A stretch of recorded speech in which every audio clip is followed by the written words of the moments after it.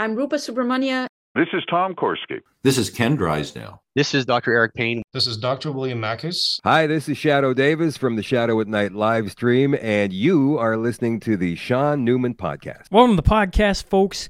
Happy Wednesday, hump day. Hope everybody's week is cruising along. I tell you what, we're into week 3 of the new year, and we have been pumping out some content. If you missed earlier this week, on Monday, we had Kristen Nagel first and foremost, and then I interviewed and live streamed Premier Daniel Smith. So if you missed that one, go back. That was earlier this week. It's been we've been rattling out the podcast. The goal for the year 208, 208 episodes that is, and well, let's just say we're on pace to outpace that. And I don't know if I was trying to do that. I was just, you come out of the gates just a flying. You're like taking 10 days off. You're like, whoo, let's get going. Anyways, so we've been cruising. I hope you've been enjoying. And today we got an interesting one. Before we get there, though, of course, our episode sponsors, Blaine and Joey Steffen, they are part of the Monday men's group that we started back in December. So it's been being housed at the Guardian shop, and we've been having a lot of fun there. It's been interesting. And I think when you're looking for, they're looking for guys, and I think when you're wondering about prospective employers, especially if you're not sitting in Lloydminster, you can't just drive over. You're on the other side of the country. You're like, I don't know. I do, or maybe you're on the other side of the province. Like, man, do I move to a city? That's a scary thought. That's something that I wouldn't take lightly. I highly doubt half of, probably majority of people don't take lightly. Anyways, one of the things that I think separates Guardian Plumbing and Heating is how they handled the last couple of years, and of course they're two men who I obviously think awfully highly of, being in a group and challenging their opinions and having them challenge mine and everything else. It's been an interesting little go, and I think of bosses, that'd be interesting to see how it translates, because I think they have a lot of respect for the people who work underneath them, and I think if you're sitting on the other side of the country or province or whatever, or maybe you just, the fear of taking a step away from your current occupation to go try something new. You always wonder if the grass is greener on the other side. Well, if you're one of the many who the last couple of years has really, challenged you on a lot of different fronts, especially work, I think these guys would be a nice fit when it comes to what they do. Or how they separate themselves from other employment opportunities. I can certainly read off what they sent me. They work 7 days on, 7 days off, 12-hour work shifts, no night shift, no on call. Basically, you're working half the time, paid for the whole thing. Traditional 5 and 2 if that helps out. They got great benefits, awesome wages, great team, and they're looking for plumbers, HVAC techs, installers, and apprentices. I think it's all the intangibles that that come with it. I think we all understand what I'm talking about. Either way, go to guardianplumbing.ca where you can schedule your next appointment at any time. Three Trees Tap and Kitchen. When it comes to being in town and you're looking for a little entertainment, they bring in live music usually once a month. Go to social media. You can find out everything there, when they're coming, next time they're going to be bringing somebody in to play a little tune. I was going to say diddle, and I'm like, does that make sense? Still don't know if that makes sense. Anyways, play a little tune. You're looking for a little live music, because I tell you what, there's something about live music that is just fantastic. I'm paying close attention because I'd love, with the kids and everything, it doesn't seem like we get out for a date night all that often. But as Twos would say, the food there is awesome, and I never talk about it enough, so I'm trying better. And it's certainly, if you're going to take the significant other, in my case, the missus out, I say call and book a reservation, especially if you're going to go listen to some live music. 780-874-7625. The Deer and Steer Butchery, the old Norman and Kathy James family-built butcher shop on the north side of Highway 16 and Range Road 25. I was literally talking to one of my brothers today, and we were talking about organ meat. And, I think more and more people are starting to understand the importance of it. Maybe there's some older people from generations past that are like, yeah, you morons, you need this, and some of the health benefits that come with it and all that good stuff. If you're looking for organ meat, give Deer and Steer a call, 780-870-8700. That's one thing. If you're anywhere else, I'll reiterate what I just said about Guardian. When you're looking for employment opportunities, and you're looking about, like, I don't know, should I move across the province? Should I get out of the job? Et cetera, et cetera, et cetera. There's a huge opportunity. They're looking for butchers.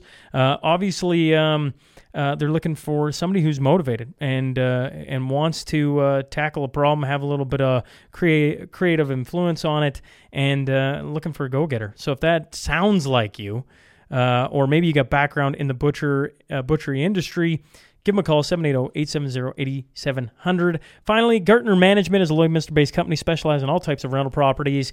I keep saying, if you're, I don't know, maybe you're like me, maybe you're not.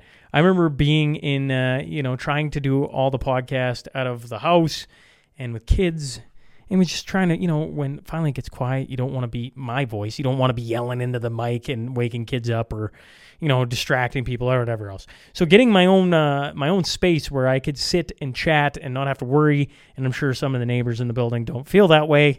I apologize.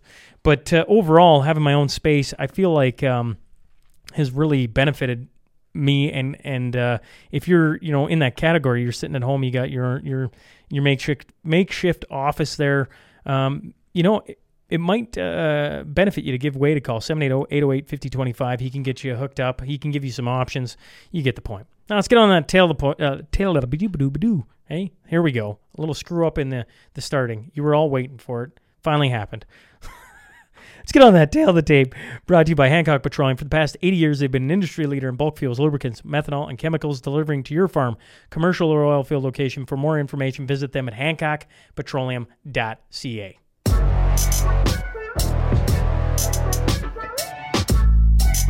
He's a best-selling author, former professional heavyweight boxer, and a competitive chess player. I'm talking about Ed Latimer. So buckle up. Here we go. This is Ed Latimer. You are listening to the Sean Newman Podcast.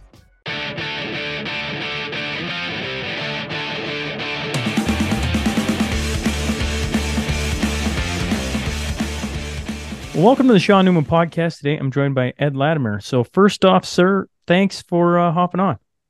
Hey, thanks for having me, man. I'm always grateful when somebody wants to listen to me talk.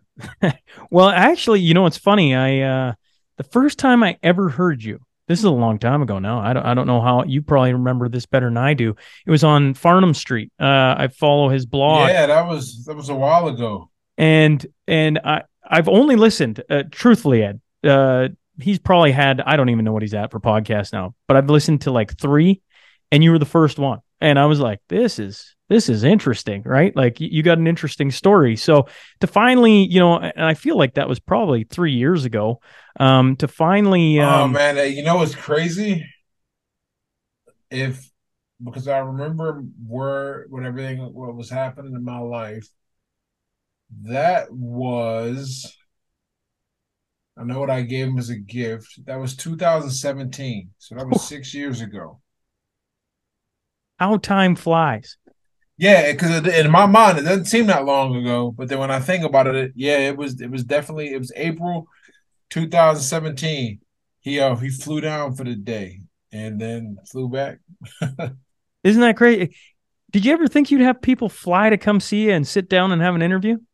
So this is no. I mean, the short answer, no, man. I just, we live in a really interesting age and world, and having done that, it just opened up doors. I mean, doors just continually open. Now, I mean, part of it is me and my story and me putting stuff out there, but the other part, is like you go and you do a great job and you have a great conversation, and someone takes a chance on you. They think you're an interesting person to talk to, and boom, they're talking to you. And before you know it, I mean, since then, I still think, I actually just put this together for my book proposal. He's not the biggest podcast I've been on now, but he's in the top three. I think I've been on two that have much higher, that not much higher, but higher reach and downloads. But that all starts with everything is just a building block to the next thing. Yeah, it's it goes back to like it's you think it's a race until you realize nah, it's just man, it's just the journey, you just keep Yep. seeing what every day brings you. Yeah, man, it's fun. I have a good time with this kind of thing. It's I'm lucky. I never forget that I'm lucky because I could be doing any number of things and I got to do this. And this because of the era that we live in, this is easy to do. And well, this is easy. Becoming the person who gets to the point where people want to talk to you, that's not so easy. That's a lot of it's a lot of stuff, man. A lot of things that we'll probably get into, I'm Yeah, sure. well, let's get into it. Ed, it's funny. I've went through three cycles with you, two cycles, I guess. The first time I heard you, I was like, I gotta find this guy. I gotta follow him on Twitter. And now that you're bringing it up, that it's 2017. I didn't start the podcast till 2019, and then I started following you on I want to say Twitter, and I got overran by not only yourself but a whole swath of men I was following. It just overloaded, man. So I just unfollowed everybody, and I'm That's just the like, spirit. Yeah. You got to do it. and so then what's happened since I started the podcast is now I get bounced around through different circles, and slowly people come back into your little sphere or your experience, whatever it is. And it's funny. I was saying this to the wife. She was asking who I was interviewing today. Of course, I was mentioning you and the story. And I said, I haven't followed him in, I don't know. It's been probably a year and a half, something like that. And out of nowhere, you popped up on my timeline, and I read it. And I honestly, I should have wrote down what I read, but it resonated with so much that I just clicked. I just clicked. I was like, boom, I'm following this guy again because that is good. And from there, I reached out thinking nothing would ever happen with it. And of course, you reach back out and everything happens. And now here we sit, and I'm like, this is just it's just the evolution of the journey, if you will. But for a lot of people, they probably have no idea who Ed is. So maybe we could start. I don't know where you want to start. Do you want to start in Pittsburgh? Do you want to, like, you tell me how far back you want to go? Because I think you have a really interesting story. I think, I come from a hockey background. Obviously, your background in boxing, like the sports aspect of it is really interesting. But I'll let you fly and see where it goes. Sure. Like, everyone, their introduction to me is usually through the boxing aspect. Well, nowadays it's actually heavily balanced through the writing, if not all writing. And so I have the website and do all the writing and stuff, but but I started fighting. I started boxing at a late age, 22, and I did it because I needed to do something with my life. I was acting like a bit of a D bag, going around saying that college was this worthless thing, and you should try to. I had just got into the whole mindset success porn genre where it's like Rich Dad Poor Dad, Napoleon Hill stuff, Wayne Dyer, all that. And so I'm like, oh, college is stupid. You can become successful on your own. And I would say this to like everybody who brought it up, and we'd have these heated arguments and stuff like that. And one day, the woman I was dating, her mother was a college professor. This person I argued with. Imagine that, 22-year-old me. And she said, all right, let's pretend you're right and college is worthless. What have you done with your life in the past 4 years other than show up and eat my food? And then she threw me out. And it made me think, she was right. I had not done anything. I had no sweat equity in anything in my life. I was kind of living like I was waiting for the next big adventure to happen. in fact, believe it or not, one of the things I was doing, I had found these people online who sell these lottery tracking systems, and I was trying to win the lottery. So I would work my 7.25 an hour job at Starbucks and take my check and buy tickets that I had, track the numbers for. That was like the plan. And but that was a wake up call, and I was like, you're exactly right. But this time, if I died today, nobody would know anything about me. There'd be nothing to say interesting. I would just be gone. So I looked and figured out what I would do next, and I ended up in the boxing ring and decided to go boxing because that's when YouTube was just getting big, and you could like look at stuff online, and some of that stuff was fights, and I was like, oh, I can do that. Let me go try boxing. So that's how I ended up boxing, and that set off a chain reaction. It's one of those things at the beginning, it's a small deviation away from the norm, and you don't really notice it. And then 10 years later, you look at all the things you've accomplished and the people you've met and the way your mind's changed. And I credit boxing with everything from helping me get sober to helping me get a degree in physics. These are all related to how I learned to think and approach problems and hold myself accountable from fighting. How did boxing get you sober? Well, the better you get at something, the more you enjoy it.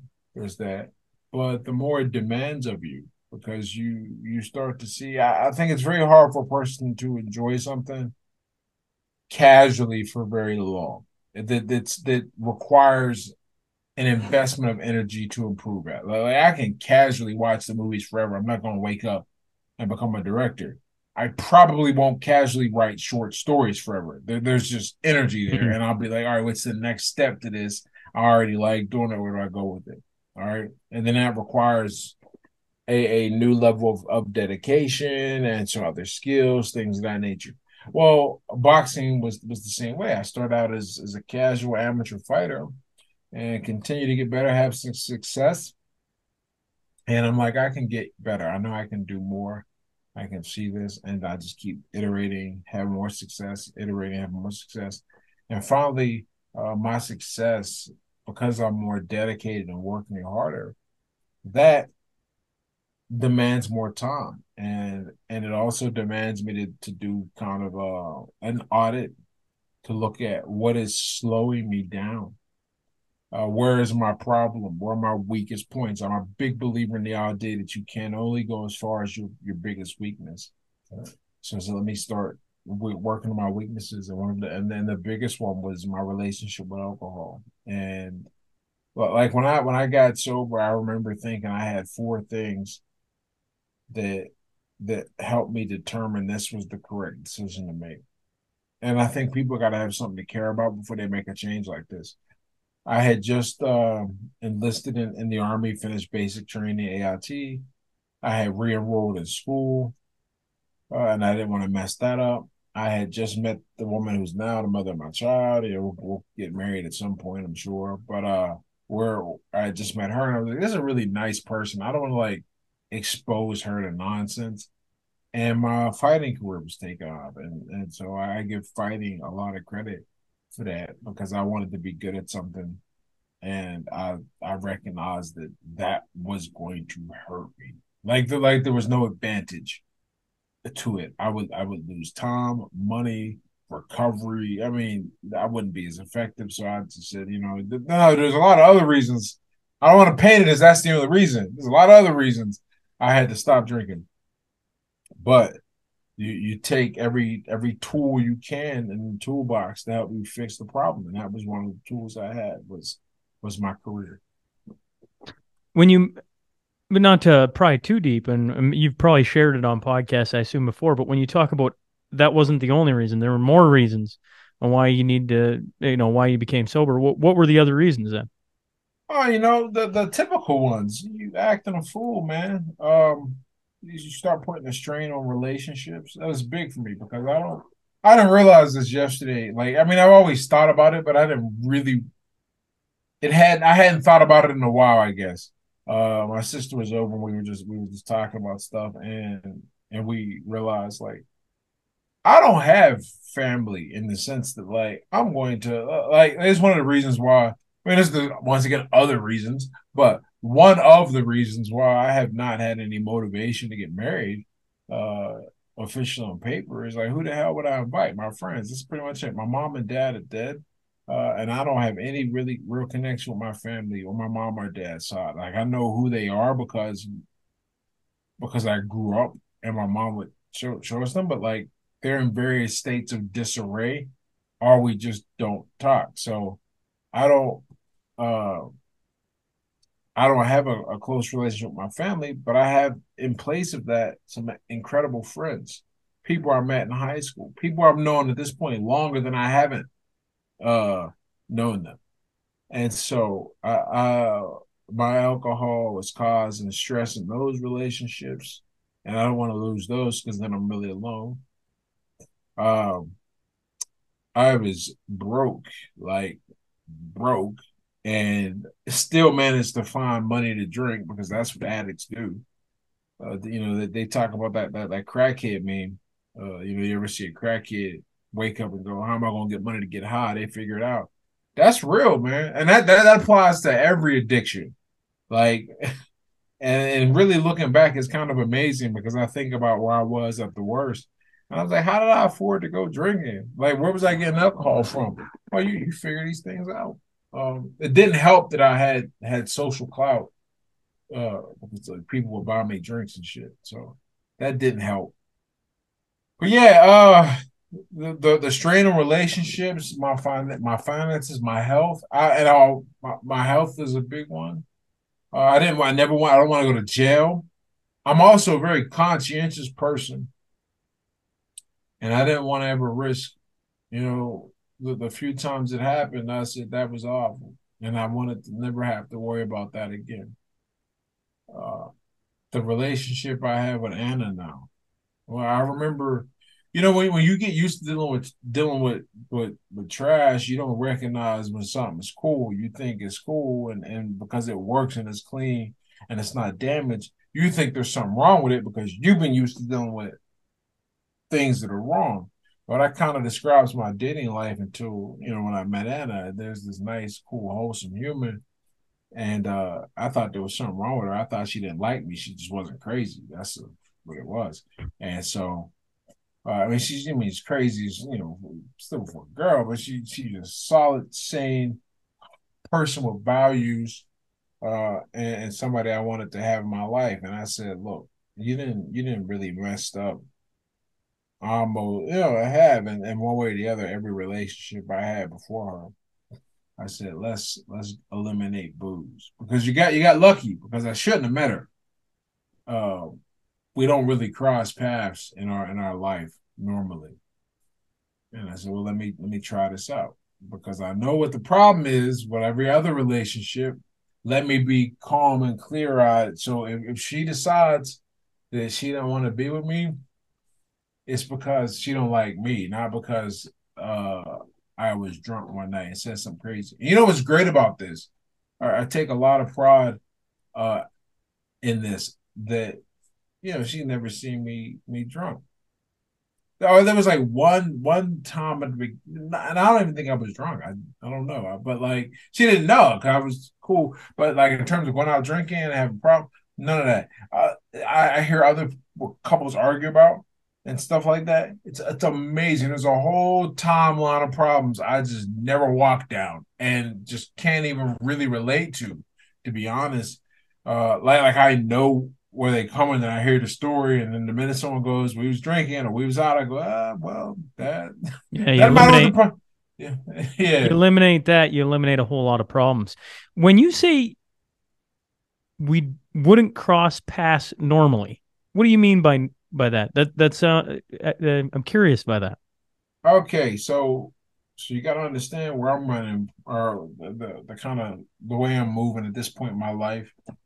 I think I was working at T-Mobile and boxing and going to bars. That's my life. I go to work, go to practice, go drink, lather and repeat. Uh, she had just moved back to Pittsburgh and for a job she got at the university that I, interestingly enough, ended up graduating from when I went back to college.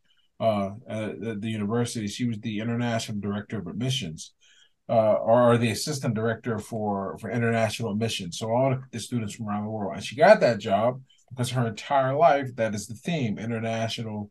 Uh, what we'll call it international work projects life. She did Peace Corps for 2 years and 2.5 years in Togo and taught in France. And there's actually a Portuguese citizen was born over there and didn't come here until she was like 12 and was homeschooled. So completely away from a lot of nonsense and just ended up with this really different life. And we met because of the internet. you know, back before it was cool, OK Cuba, back before everybody was swiping left and right and shit. Now we don't want even swiping left and right. We've been together so long. I never had a Tinder, and it's not because I'm a better than Tinder. I was a dog, man. I was on all them apps. It just came out after.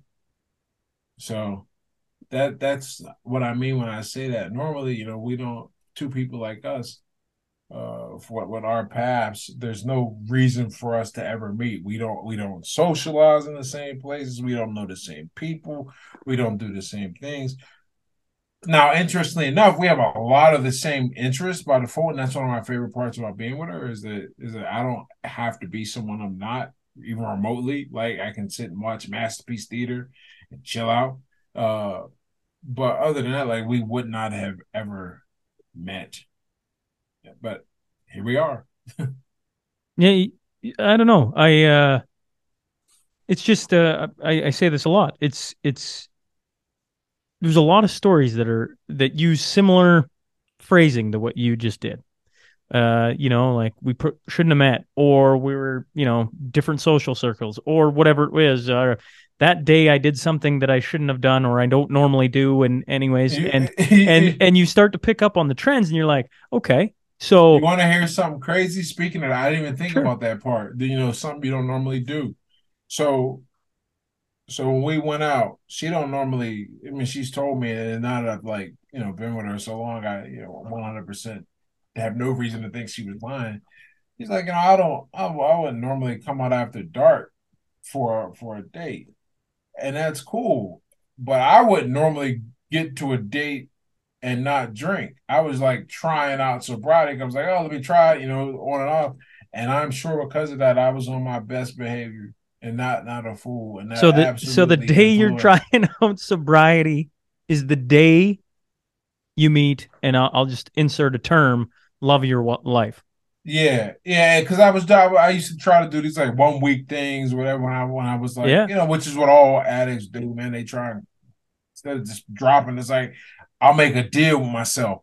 I won't drink for 2 weeks, and I can drink on a weekend or something. I was doing something like that, and it just happened to work out great. I remember though, in case anybody ever asks, I don't know the exact day that I can find it because I wasn't sure if she'd be born or not. So I chose a bar that was playing the Patriots Ravens game, and it was a Sunday night game. So I can always look that up in 2012. I just don't remember the day myself, but I can always look at when that game was. I think that's a pretty powerful story if you think about it, because if you give up something that's controlling your life, your best days could happen immediately. Like, I mean, like I hear that and I'm just like, that's a cool story, right? Like, how happenstance or how you fall into it, but you made a choice. Whether or not you were gonna fall through for the rest of time, who knows? But by making that choice, all of a sudden something walks into your life that now that choice is, I don't know. I think I just think that's like if you're sitting there on the couch listening to that and you got a problem, it's like you don't understand what you can do to your life if you just decide no more of something that's really controlling. I mean, absolutely. It's like so that principle I said, chain is strong as its weakest link. You can only go as far as your biggest weakness. Those an important concept. In other words, whatever your Achilles heel is, your greatest weakness, that's where all the stress will come in and will break the rest of the structure. The other part of that, the other useful model to think about here is that you can't fill a bucket up if there's holes in it, right? So before you start trying to fill it up, you got to patch them holes up, and those holes, your flaws, right? Whatever your weakness is, because it won't matter how much you get in there. Even if you manage to fill it super quick, it'll fall out because there's still a hole. There's no foundation. It's another way to look at this too. You build a house without a foundation. Oh, good luck with that house. When something really happens, it's gonna be good. Be good when it's good, but when it ain't, it's not gonna be that good. Yeah, well, the first sign of trouble, whether it's a little bit of rain, wind, etc., to follow along with your analogy, is where you get exposed. And once you're exposed, I mean, I don't know. I come back to always, big Jordan Peterson fan, and like how he pushes on you to work on yourself before you work on anything else. And that can be as simple as cleaning your room, right? You get Yep. how low that can go. Uh, Through COVID, it up here in Canada, like, and probably down in the States. I mean, you'll know this better than I will, but the arguments, the ideas that festered went all the way down to the individual self, and then perpetuated out through the family, which then blew up into the communities, which just, on and on and on and went. So, if you go back to you looking for your weaknesses, that's an interesting thought, because that's an honest conversation you could have with yourself, where you probably identify it right away. Like, Yep. I know this is a problem. For me, in drinking, and I've had my issues with it. We were watching. I have three kids, and married to a wonderful woman, and got all these lovely things. But I remember we were watching This Is Us, the popular television show, and Jack is sitting there after a night of going out drinking, and his wife, they have triplets, right? And his wife's sitting there, and he's sitting, and I can't remember the entire story. I just remember them sitting out front of one of the kids' bedroom doors, and she's just saying to him, when you're with us, you're great, but you got to be with us. And it almost brought tears to my eyes. Not that I was out every night, I wasn't.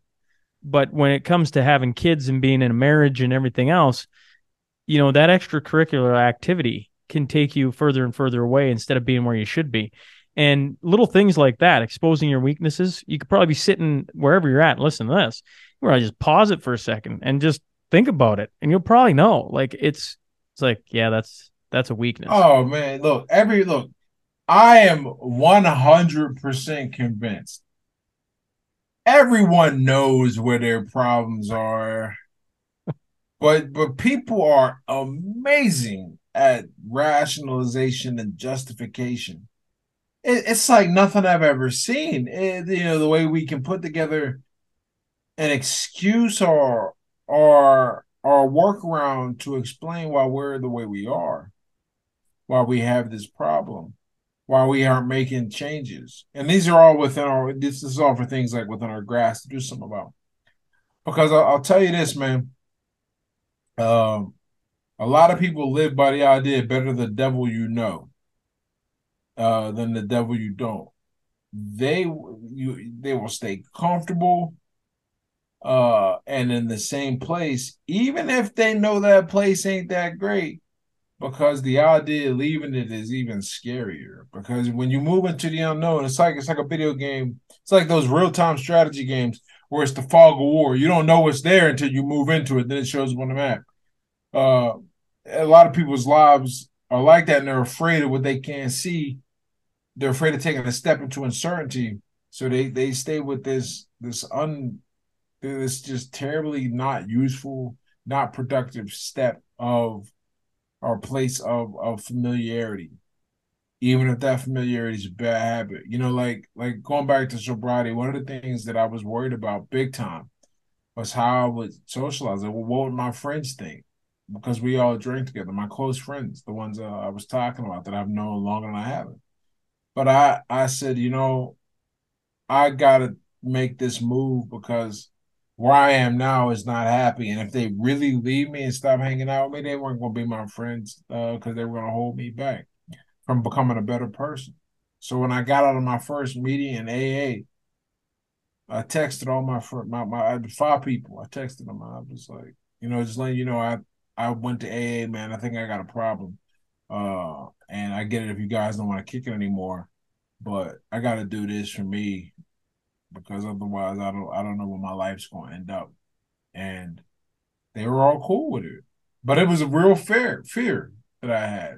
But I had to step into that uncertainty, and I think a lot of people live being afraid to step into that uncertainty. Sorry, what was the fear you had? The fear you had was that my friends, I wouldn't be able to socialize. I wouldn't have a social life. My friends would abandon me, and that's a real fear. You talk to a lot of people who go to AA. A lot of them are worried about how they're gonna. What are they gonna do? That's the biggest question. What am I gonna do for fun? Well, that's how integrated alcohol is into our society. People don't even know they can't imagine a social life without it. And so they're afraid of leaving it. And even though that sounds silly to me now with somebody coming up on 10 years of sobriety. I know there's a great world out there. But if all you've known is what the culture's told you about drinking, the way drinking is portrayed in the media and then through the social circles in casual society, then yeah, you're gonna think you're about to give up something big. It's funny though, because in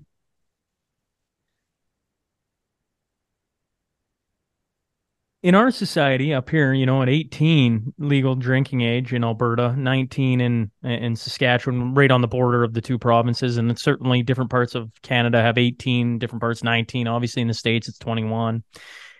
It's like a way of life. Good times roll with even if it's just a social beverage, not getting crazy down the consumption route, like how much you have. If you just have I enjoy good scotch, just having a scotch, right? Yeah. In saying that, what I've been finding lately is some of the best conversations I've had, Ed, have centered around tea. And yep, it's funny how you just need something you can share with the person, like breaking bread, to use a biblical term, right? Just breaking bread with somebody, that shared experience of sharing something is all you need, and most of us think, I hear people are getting, Ed's going to be no fun anymore. Ed won't be out. But at the same time, a true friend wants what's best for you, probably knows that you need to slow down, and probably looks forward to, like different things. And the fact that you could just sit and have a coffee or tea or heck, just water. I mean, people say you don't need anything. I'm like, I don't know. There's something cool about sharing something with somebody. Yeah. Because I drink coffee kind of the same way I used to drink alcohol. The difference is after, 4 coffees, I'm not a danger to myself. You're just climbing the walls. Yeah, I'm just climbing the but yeah, that's one of the things that happened with me is all my conversations with all my friends. I meet people with coffee. We talk. We do we really get to know one another. But what you realize is that the socialization that a lot of people do under the influence, especially, is more of this filler from being lonely. I always say that a lot of people are one missed happy hour away from being lonely and realizing how lonely they are. So it's like, okay, I need to be around someone because we're social creatures. We need to be around people. Alcohol provides us a great reason to be there, but it also at the same time, there's usually an event, right? Like a lot of people watching the game, or you're not able to concentrate, pay attention, and then your mental capacity gets worse as the drink goes on, as does your ability to read and interpret body language, which is just just a fascinatingly awful side effect, right? But all of these things come together, but it's still better than being lonely. What happens when you stop drinking is that you start when you recognize you still need to be social, your interactions become so focused and so purposeful and so full of intent Mm. because it's no longer because it feels like most people go, I need an excuse to drink, let me get with friends. I feel like that's how it goes, as opposed to like how people like I do. It goes, I miss my friend. Let me find a place to talk to them that has a coffee, so I'm not like I have something to sip on and share. It's a completely different focus. Yeah, that's really interesting. We were having I was doing I can't remember, I think it's Power and Force. Power and First Force, Oh something like that. yeah, force versus power versus force. Power versus Force. They talk about AA in there. And one of the things that, I've never really put much of any thought into AA. I just haven't, but in reading it, they were talking about one of the original founders of it, going over and seeing Carl Jung, uh, and discussing how people get over being an alcoholic. And it was a huge conundrum back in the 50s. I didn't, unbeknownst to me, unless you read the dang thing, you would, I just would assumed AA had been around for 1,000 years. And one of the things they talked about was a group of people coming together and that support. They talked about a spiritual, the spiritual experience somewhere in there as well. But the group of people, a shared camaraderie, was like it was almost overnight. People could stop drinking. What drove you first to AA, and then is that your experience? So what drove me to AA was I just was looking for a tool. I looked at it like this. It was a problem, and I wanted to give myself every weapon at my disposal to beat it. And AA was a tool for me. It really it's just one of those things, extra accountability, someone to chat with, things like that. All right. So that's what drove me there. And plus, what else did I know? That's what people say. You think you're an alcoholic, go to AA. Whether that's the best choice or not, it's really the only choice most people know about, and I was no different. I didn't keep going. I only went to actually one meeting, and then I didn't go for like 4 years. Uh, because I didn't feel like it treats a certain. So there are lots of reasons why people become alcoholics. I believe this, right? Uh, and it deals with a certain type of person who becomes one. I really think that format works really well for that type of person. I was not exactly that kind. And it wasn't until I went back 4 years later, I was like, okay, we're all kind of the same alcoholic. But until you get to that level of abstraction, after experience, after talking to a lot of people, you don't realize. I mean, like I remember thinking like, yo, man, this person is losing custody of their kids. Like, this is crazy to me. Like, I don't think this is the level I'm at. So that's how I felt. As far as people getting together and working on a problem of a personal nature, in general, I think there's a lot of value in concepts like accountability. And while AA doesn't directly make you accountable, like they don't put a tracking bracelet on you or some shit, but Thankfully, I yeah, don't know. there are a set of steps you have to do. There's a sponsor you have to find. I mean, like you really have to you buy into a process because your process ain't working, you know?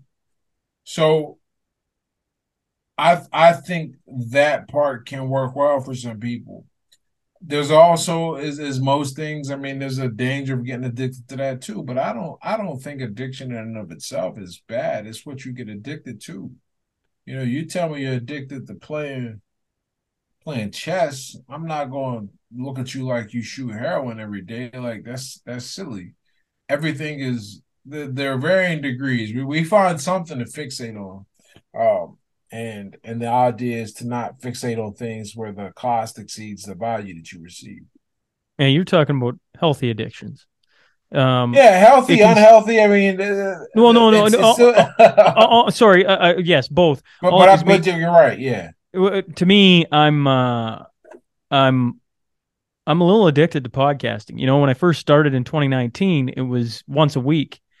Then through COVID, it was twice a week, then 3 times a week. Now, for the first 2 weeks of January of 2023, it's been 5 times a week. I enjoy my brain's interaction with different people and exploring ideas and whatever else. In saying that, even that addiction, if I can use that term, to what I do, if it starts to take over your entire life, then it can in fact become unhealthy. No different than your chess, to Yep. rate out and imply that chess is a unhealthy addiction is like, well, no, unless you cannot literally move around during the day without doing chess. That's where it can take over one's life. It's a bit of balance, to be honest. Yeah, you, in other words, like if I have to, I wrote a piece a while ago and I was like, well, I don't know, I have a drinking problem. Well, here's a great way to tell, and this is for anything. Does the thing you think you are addicted to or have a problem with, does that interfere with other productive relationships or activities in your life? In other words, does the opportunity cost of it exceed the real value that you get? And if you answer that question honestly, you'll figure out, what is just something fun and what is something not so fun. What is something that I need to like change what I do, maybe go see somebody about it or things like that. You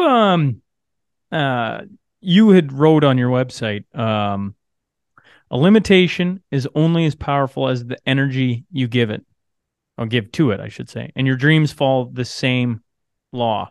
I think that's a really good thought. I thought maybe we could talk about that for a moment or two, and maybe you could just expand on it. I think too many people. I'll give you case in point. Where I'm sitting at today, if you're tuning into the podcast, I have a show coming up this Sunday, January 22nd, here in Lloydminster. We had 15 days until I had to give the venue a number of how many people are going to be there. Max you could have is 240. And certainly I want to sell out just like anyone else. I'm a competitive guy, I want a full house. I want the vibe, everything else.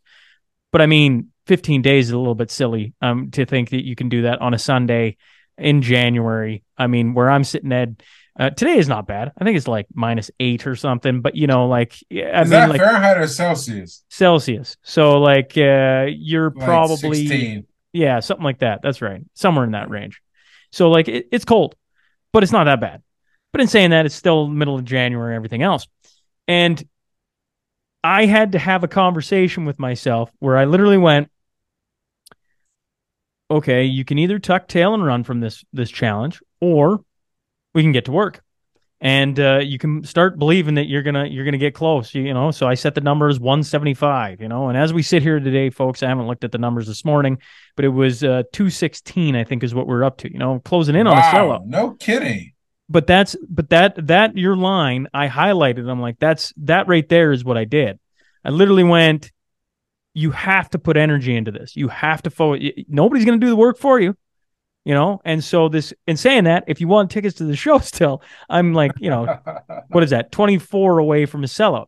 It's like, come on now, folks. Let's push the ball down the court a bit more. But I thought, to me, that's where it spoke to me immediately. Where I'm sitting today, I'm like, if you take the idea of putting energy into your limitations, you can get literally handcuffed by those suckers and never go anywhere. Yep, you can start convince. Look, you can convince yourself of anything, and whether it's true or not, it's irrelevant. You've convinced yourself it's true. and you'll behave as such. Now, sometimes this will get you into trouble, especially if it is objectively not true. Like if you cannot swim and you go in the deep end of the pool and you try to tell yourself you can swim and you've done nothing to make that reality seem even remotely likely, there's going to be a problem, right? So I want to preface that. But when we talk about the effort, much better, much more powerful, keeping with that same example, is if you say I can swim, but you say that in the reference or in reference to lessons you're taking, it makes you better. You keep sticking with it. You've seen everyone else do it. You're like, why can't I? So you just keep pushing, keep trying to swim. That's how it works. All right. So if we do, we go the other way with that. We talk about everything that we want to do. It's like I thought about with math. I remember I had a fixed mindset. I didn't think I told people I wasn't good at math. I'm never going to do anything with math. I'm not going to touch it. And so for a while, I really believed that. And then, really almost by not a happenstance, I'm a calculated person. When I was looking at what I'm going to go back to school for to make college worth it, everything came up that with math. I said, all right, well, it looks like I'm doing math. So, but I said I'm going to be able to learn this because I had an experience from boxing that let me see whatever I put my mind to and decide I can do because I wanted to fight well and I fought well. I learned how to fight. So I stopped buying into the idea that I wouldn't be able to, and started going, all right, this is what's got to be done to get this thing done. Let's go. Let's do it. And that works for everything. It's like we talk about with physical training. Yeah, you have genetic limits, but you're almost certainly not even close to them. And you never will get close to them unless you push and you see what is really possible. What can you do? Isn't it crazy what you really can do when you push? Yeah, and man, you want to talk about a lesson? I wish everyone got this lesson, like so much, man, because it would really. We live in a society where people are scared to try because they're scared to fail. And that's kind of simple. So I want to be really precise here. I don't think they're scared to fail so much as they're scared of being embarrassed, of investing time into something and not seeing an immediate payoff. That's instant gratification culture. Of discovering that they actually might not be any good at something. That's the worst, man. People can convince themselves of all kinds of shit if they never have to test it against reality. You can think you're the best writer in the world. Well, let's go. Let's see. Can you grow an audience with your writing? Oh, that's marketing. Well, maybe, but good. I've been in this long enough to know that rarely, if ever, and if it does, it is the exception that demonstrates the rule that good writing won't. The really bad writing doesn't succeed on the market. So if you're a good writer, let's go see it. Let's put it out there. If it was only about marketing, that was all it was. The viewership for the CNNs of the world would be higher. The viewership, right? The viewership for when, and I don't even know what the numbers were for Obama and Bruce Springsteen's show, but I mean, like, it just doesn't. Maybe that speaks to somebody. It didn't do anything for me, and maybe people went and just absolutely gorged that show. Or, Meghan Markle has her show, and I know, the royal family has everything. But it's like, who has the biggest following in podcasting? Joe Rogan.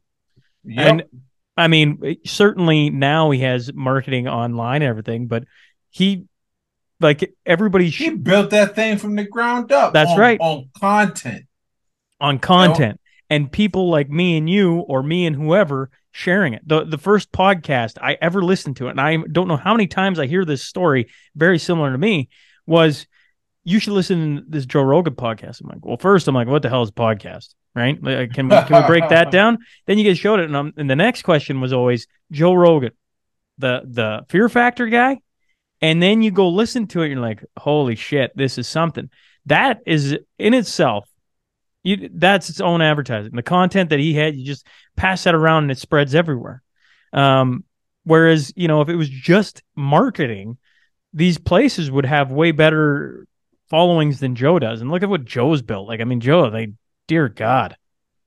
Right. It's really, man, but that's man, goddamn, I'm a millennial, man.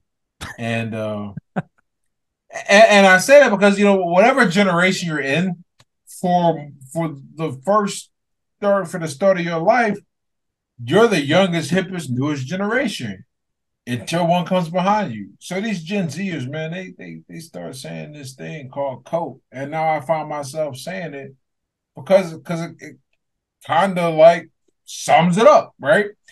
That is a cope. When people talk about it, they go, "Oh, it's the marketing." Oh, it's if I had a guy tell me, man, you only have so many followers because you're black, and I'm like, that's the first I've ever like get that being black is an advantage in the writing space. But that's what it is. People come up with any reason but their level of effort and their level of work and their beliefs and the things they do, the actions, the things they control.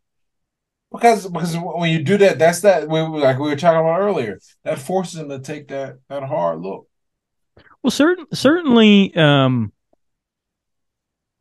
certain things in life can be accelerated because of, well, color of skin, gender, absolutely, all these different things. But at the end of the day, wherever you sit, you put in a fuck ton of energy, you go after it, you get better at your craft, you continually improve, good things will follow. It doesn't matter what any of that other stuff is, because people naturally look for the best. They look for somebody who is intelligible, that can articulate thoughts. And I'm talking about podcasting. I'm talking about writing, right? Somebody who writes a bestseller. I mean, how many times has like Disney or Marvel or whatever, these giant things, spent hundreds of millions of dollars on a movie to have it flop because it just isn't that good? And how many times has something come along that they spent $30,000 on? I don't know why the Blair Witch Project comes to mind, other than it's a great example. It's a great example. That's a great example that I just found out. My Big Fat Greek Wedding. How much was it? I don't think they spent $1 million on it.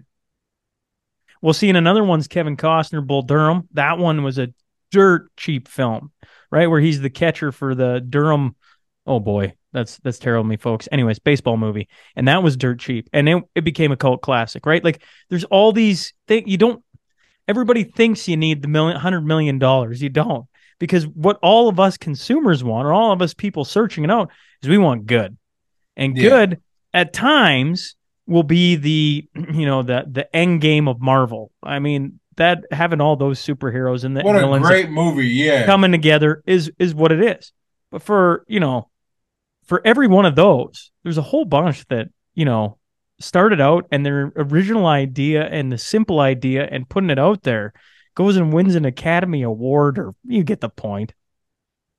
Yeah, there's just at the end of the day, a meritocracy scares people. That's why I think there's this, and I don't know what it's like in Canada, to have a different setup for how your government works with your citizens. But here in the United States, there's a big push for a newer generation that believes in communism and socialism. And some of those ideas are really, like, I think, necessary to have a healthy society. In fact, I'll be the first, and I'm as pro-capitalist as a self-employed person can be, but I'll be the first to tell you, capitalism, you put that shit in everything, you get some bad examples. Proof of that is our healthcare and our education system. With that said, making sure everyone is guaranteed the same outcome, that's just as bad, but for a different reason. And the best part is we've got a lot of natural experiments in history that have documented what happens when you do this. And of course, the response is, "Well, that's not real socialism. That's not real communism." Like, nah, that's about as real as it gets. The problem is that the system doesn't. When you ignore the human, right? The theory of the system, sure, but the human that executes it. I always say, humans have an incredible ability to corrupt anything we touch, like anything. The difference with capitalism versus we'll say socialism or communism is that when humans corrupt capitalism, it's more of a build a better mousetrap deal. And you can only go so far, especially when you get laws in place, which is, the United States that's a whole different conversation about why the United States is an incredibly unique place in the history of the world. But a legal system that goes, "Oh, monopolies go away," that's kind of a big deal. Because otherwise, some smart people, kind of like how they're doing now, what they figure out to do with Amazon is going to be a different story entirely. But it is unprecedented in application and possibly in theory. So they got to figure out something. But I think I'm a big fan of knowing that my rewards and my effort will be met with some type of reward. And if it's not the reward I want, the ability to change and go pursue something else that will give me a greater reward, or to tweak my approach and learn from it so I can extract more outputs from my inputs. Not to completely switch subjects, but I kind of wanted to get your feel on, I mentioned off the hop that I now follow you back on Twitter, and I suggest other people do. Certainly, you've built quite a following there. You got over 200,000 people. I don't even know, personally, I don't know what to do with that number. It's no different than if it was. I have no reason, and I don't even know what they're doing half the time while they're there. I'm actually going through right now. It is a year-long project, and if I do it right, you won't even notice unless you go look at some type of stat tracker. I'm going through removing everyone who has not sent out a tweet or liked my post in 5 years. Hmm. And it's because, man, I unfortunately, I always tell people, you got to be careful how you build your following. and a lot of that is just watching, but I guess, I'm looking, there were a lot of people who followed me from two camps that just fell off, man. A lot of people who ended up following me when Trump got elected because and then they disappeared off the platform. And then a lot of people who followed me from the masculinity advice, they wanted to start their own red pill masculine thing. They're like, "Oh, here's you gotta follow." Well, what you quickly learn is that, one, I may say a thing that you agree with, but I'm gonna probably say something you disagree with down the line. A lot of these motherfuckers don't like when I give my opinion on some of the police shootings that happen, because I just look and I go objectively. I'm like, yeah, there's a problem when unarmed guys that are getting gunned down. That's not cool, black or white. I don't even focus on that. I just focus on the fact that our police are killing people, and they think that makes me some type of crazy liberal. And I'm like, nah, I'm just looking at the situation. Okay. On the flip side, I will absolutely never ever endorse just giving people shit. I'm not like a UBI dude or anything like that. I think that ignores human nature, and so that makes me some type of crazy conservative. Did I actually believe in the concept of pull yourself up by your bootstraps? Because I lived it, and so you can't win. It just depends on who follows you, But that's neither here nor there, man. You were going somewhere with what you were saying. No, it's an interesting because I go back to when I first brought it up. I try and I at a time I was trying to get it so that my Like my timeline was actually people that I followed and things I wanted to see. And I found when I followed, and I'm actually going to pull it up here. I actually haven't, I don't know how many people I follow anymore. I follow 333 right now. That is where it's at. Because Awesome. I keep going back through it, and I've had to apologize to people because like sometimes I eliminate my friends, not because I don't want to follow them. I'm like, I want my timeline to be things that help me, and that's what I use Twitter for. I use it for like news, current events, and interesting people. It's how I find a ton of guests on the podcast, and when I find those people, I follow, I reach out, and you carry on, and then people on Twitter do the same thing. And yet I try to like curate that. I try and go back through and just like, you know what, I don't agree with this guy, or I haven't seen him in a while, or he's just blown my timeline up with a bunch of stuff that I don't care about. And slowly, and then it kind of gives me a sense of where I'm at. The thing that I've found interesting now that Elon's taken over is I'm starting to see the people I actually follow, which is interesting. I don't know. I was curious your thoughts on Elon taking over Twitter and if you've enjoyed the experience thus far or not. Okay, my thoughts on Elon taking over Twitter. I think that Elon is a brilliant man when it comes to things involving not humans. I think you ever see what is that movie? Contact. And one of the things and one of the things is like they bring in, of all people, what is McConaughey, a priest in that movie or something like that? Because they want a different perspectives. I would never, if you were like, who should we have to represent the engineers of humanity? Elon Musk, or our scientists, our computer scientists, that's Musk. Our negotiators, though, no. Our communicators, absolutely not. Our just anyone that has to deal with humans. I'm going somewhere with this because this is what Elon has done with Twitter, in my opinion. So first, they're really good because he's ruthless and efficient, just like a good scientist should be.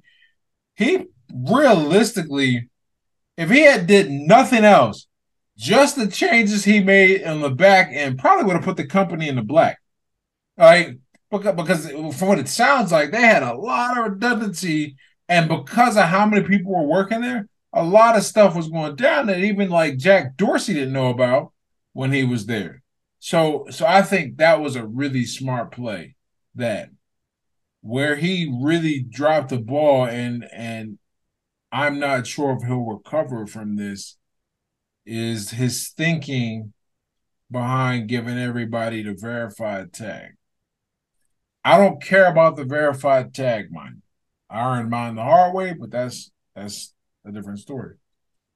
Because there was no requisite for having it other than you subscribe to Twitter Blue, you remove, well, you do a few things. One thing you do is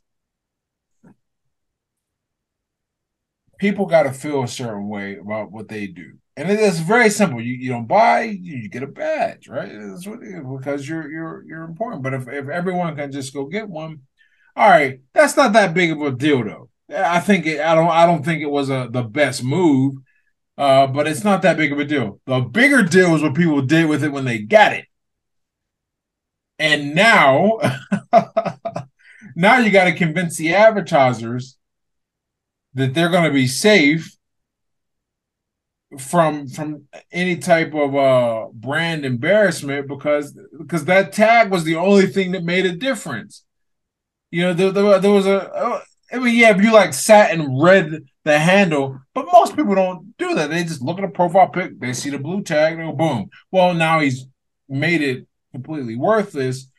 For the average person, sure, they get to feel like great. But where the life money of the company comes from, because Twitter doesn't sell anything from advertisers, and in my opinion, that was a fairly easy, if you understand how people think, I think that was a fairly easy problem to avoid. At the very least, maybe you don't know that will happen, but with a bunch of fucking computer nerds all in a room who don't interact with people, whoever's advising them, I'm sure no one thought to say this is a bad idea because you remove the ability for something to look distinct. Maybe they don't know how it turns out with like advertisers going, we're out here because they're impersonating us and sending these awful messages. You saw the thing with the stock. I think it was Lockheed Martin. And someone said they were like going to stop making weapons, and it looked like it came from Lockheed Martin. And then Nintendo, this was a funny one. It looked like it came from Nintendo_USA, which is not their Twitter handle, but it had the official badge, and it had the Mario giving a finger. So these little things, I think that here's the thing about Twitter. Here's the way Elon would look at it, in my opinion. Elon would look at this as a tool, and the humans don't matter. It's the efficiency of the tool. That leads him to do the house cleaning, but it also leads him to that mistake. And that mistake is big because that mistake ultimately may cost maybe not him Twitter. Well, at best, it cost him Twitter. At worst, who knows what happens to Twitter when you can't pay them bills, right? That's a big deal. So that's my thought about Elon Musk. I think he should. Him buying it now. How do I feel about him buying it in general? I don't think he should be in charge of it, but I do like that there is balance in the force, so to speak, because a lot of things on the internet that have such mass reach, mass appeal, popularity, they lean in a direction. And that direction, when enough people think a certain way, it's not that they consciously collude to devoice certain opinions. It just happens. In fact, there's a great example someone told me about who worked at AI. So where I'm going with this is how Elon is allowing, like, I guess, more conservative voices to be heard and seen. Okay, so he may have something to do with that in the sense of like going in and manually reprogramming things. But check this out. A buddy of mine who did some AI work was telling me about this experiment they ran where they tried to use machine learning to decide the outcome of court cases. And you know what happened? The algorithm got racist because it just looked at inputs and made a decision. All right. So it went, okay, black dude did it, black dude did it, black dude did it. Now it starts to stack a probability algorithm to give a little more weight to it if a black person committed the crime. And that's all the algo's doing, which is incredibly frightening to think about, just because all they do is just like think about our minds, and then they try and get involved with that. So maybe he's getting involved with that and changing that stuff. But since he's been around, people have seen it, said they haven't really noticed a difference. Like there was the initial uptick and boost.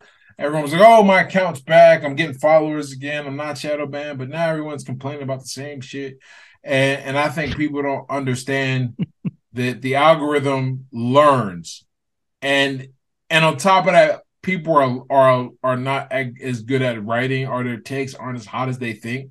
Like if you say the same shit over and over again, eventually people just kind of go, "Well, I'm tired of it." And if it, like we were saying just now about why you unfollow certain people, and I think the same thing happens with engagement. I see people complain about this on Instagram, but they talk about the same divisive topic over and over and over again. Eventually people just go, they get sick of it.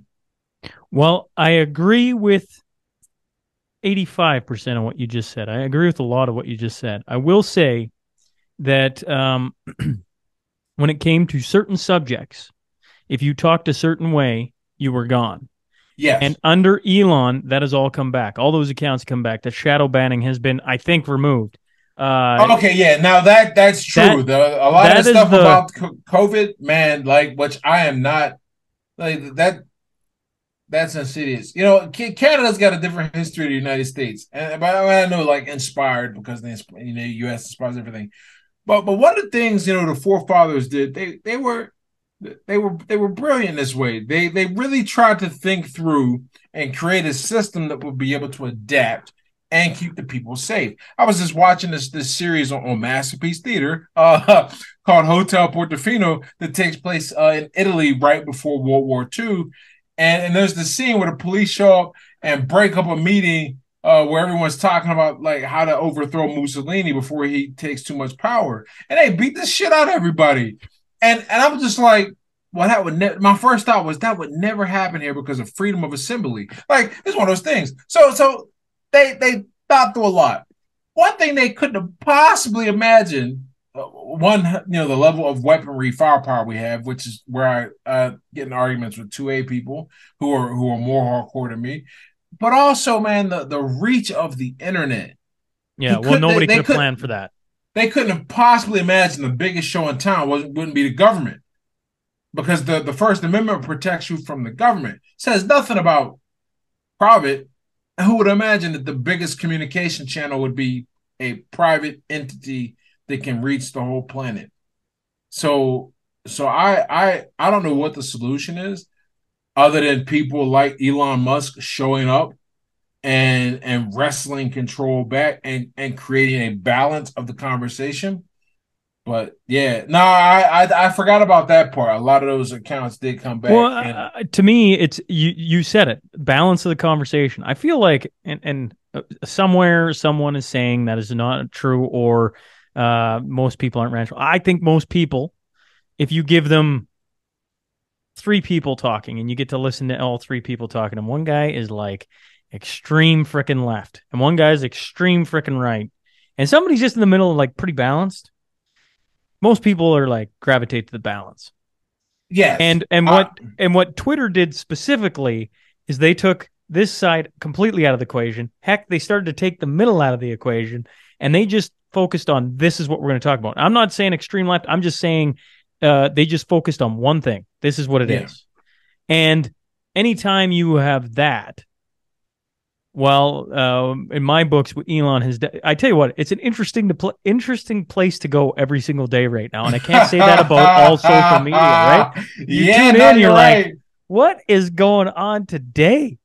Like it's just like every day Elon's got something new going on in there, whether it's Twitter files, whether, what is it today here on, I think it's SpaceX,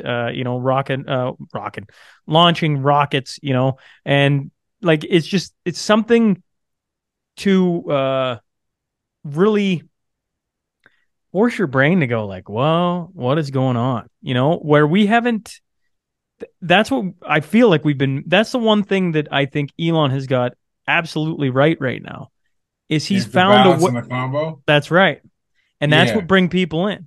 And that's what he's getting yelled at for, is free speech, and people are getting to say absurd things. And that is an absolute, that should give you a just a window into how these people think. And when I say these people, I mean anyone who's an extremist, because I gave myself a thought exercise one day that it started just as a retort to someone's argument, but I hadn't really thought it out. And I just noticed, I said, if you can't even acknowledge that the other side could be extreme, you're an extremist yourself. And this girl was like, well, I can't imagine what left-wing extremism looks like. And I was like, okay, you're smart, so I'm gonna assume you mean in the modern context, not like, who immediately comes to mind. It was not like Mussolini was like considered right. Nazis were considered left. A lot of people don't know that. But the more I thought about it, I realized it's not a particular position that makes you extreme. It is how you deal with the opposing opinion that makes you extreme. Mm. It is, do you entertain, debate? Do you just not listen? All fine ways, in my opinion. But when you start going out of your way to silence them, now we're talking extreme. Silence any type of libel or slander that is ad hominem against the people who say these things, so their credibility is diminished just as a person delivering an opinion. That's what's occurred, and so, like you said, when you start going after people in the middle, because to get in the middle, right? If such a place exists, what tends to happen is you have a nuanced approach to things. You see both sides, and you're able to articulate your thoughts on it. That's probably how you arrive in the middle.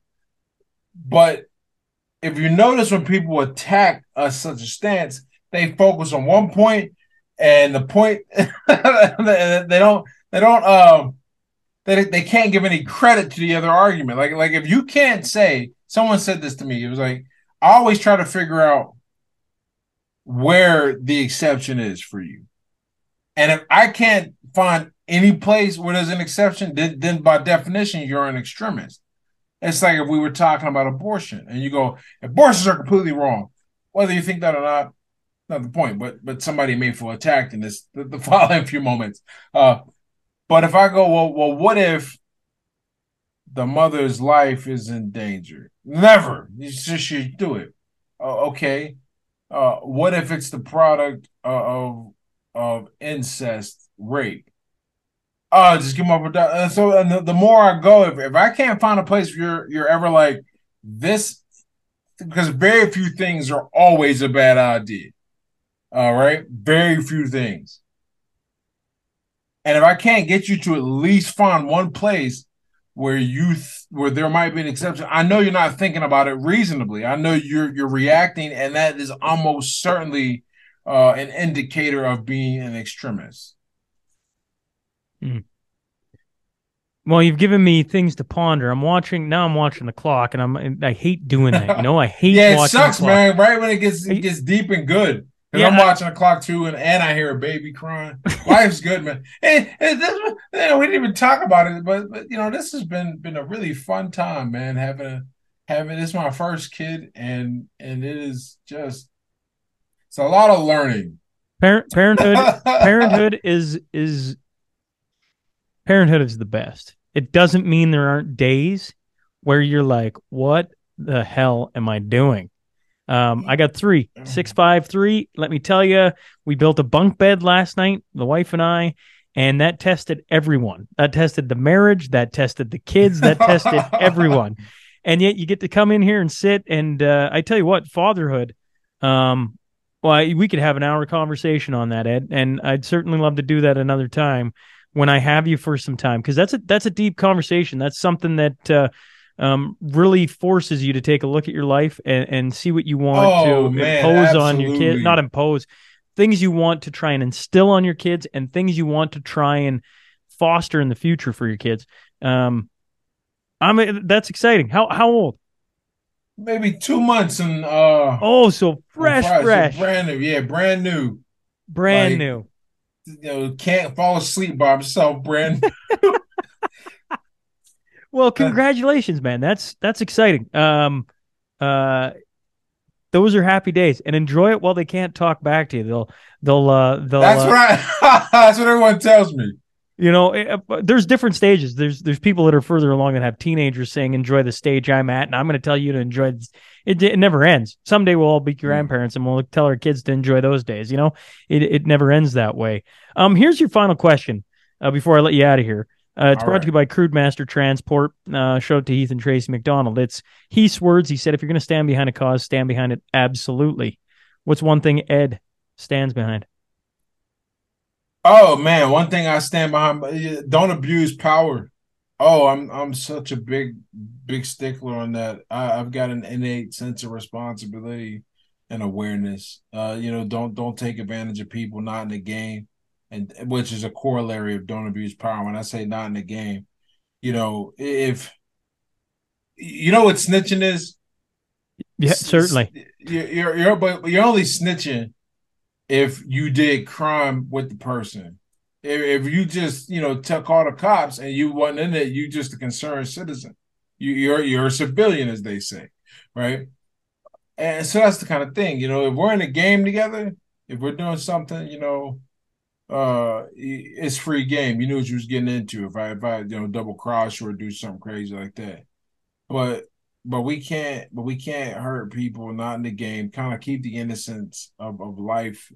And from that, you don't abuse power, because abusing, if there's one thing I've seen destroy every organization, relationship, or person's life about is someone abusing their position, um, and in doing so not enriching the other. So it's not even like that everybody's getting hooked up. That I stand 100% behind. That's yeah. Well, I really appreciate you coming on, giving me some time this morning, being patient. I was saying to the listeners, I had Premier Daniel Smith on right before him, and it was tight, and I was 5 minutes late. Ed was gracious with his time and allowing me to do that. So appreciate you coming on and doing this today. And as I tell everyone, because I truthfully have no idea, somewhere down the road our paths cross again. Maybe that's soon. Maybe that's a year down the line. Who knows?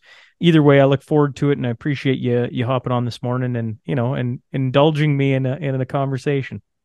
Hey man, not a problem. Thank you for having me. It means a lot. Like I said, whenever someone wants to talk, hear me talk, I'm game.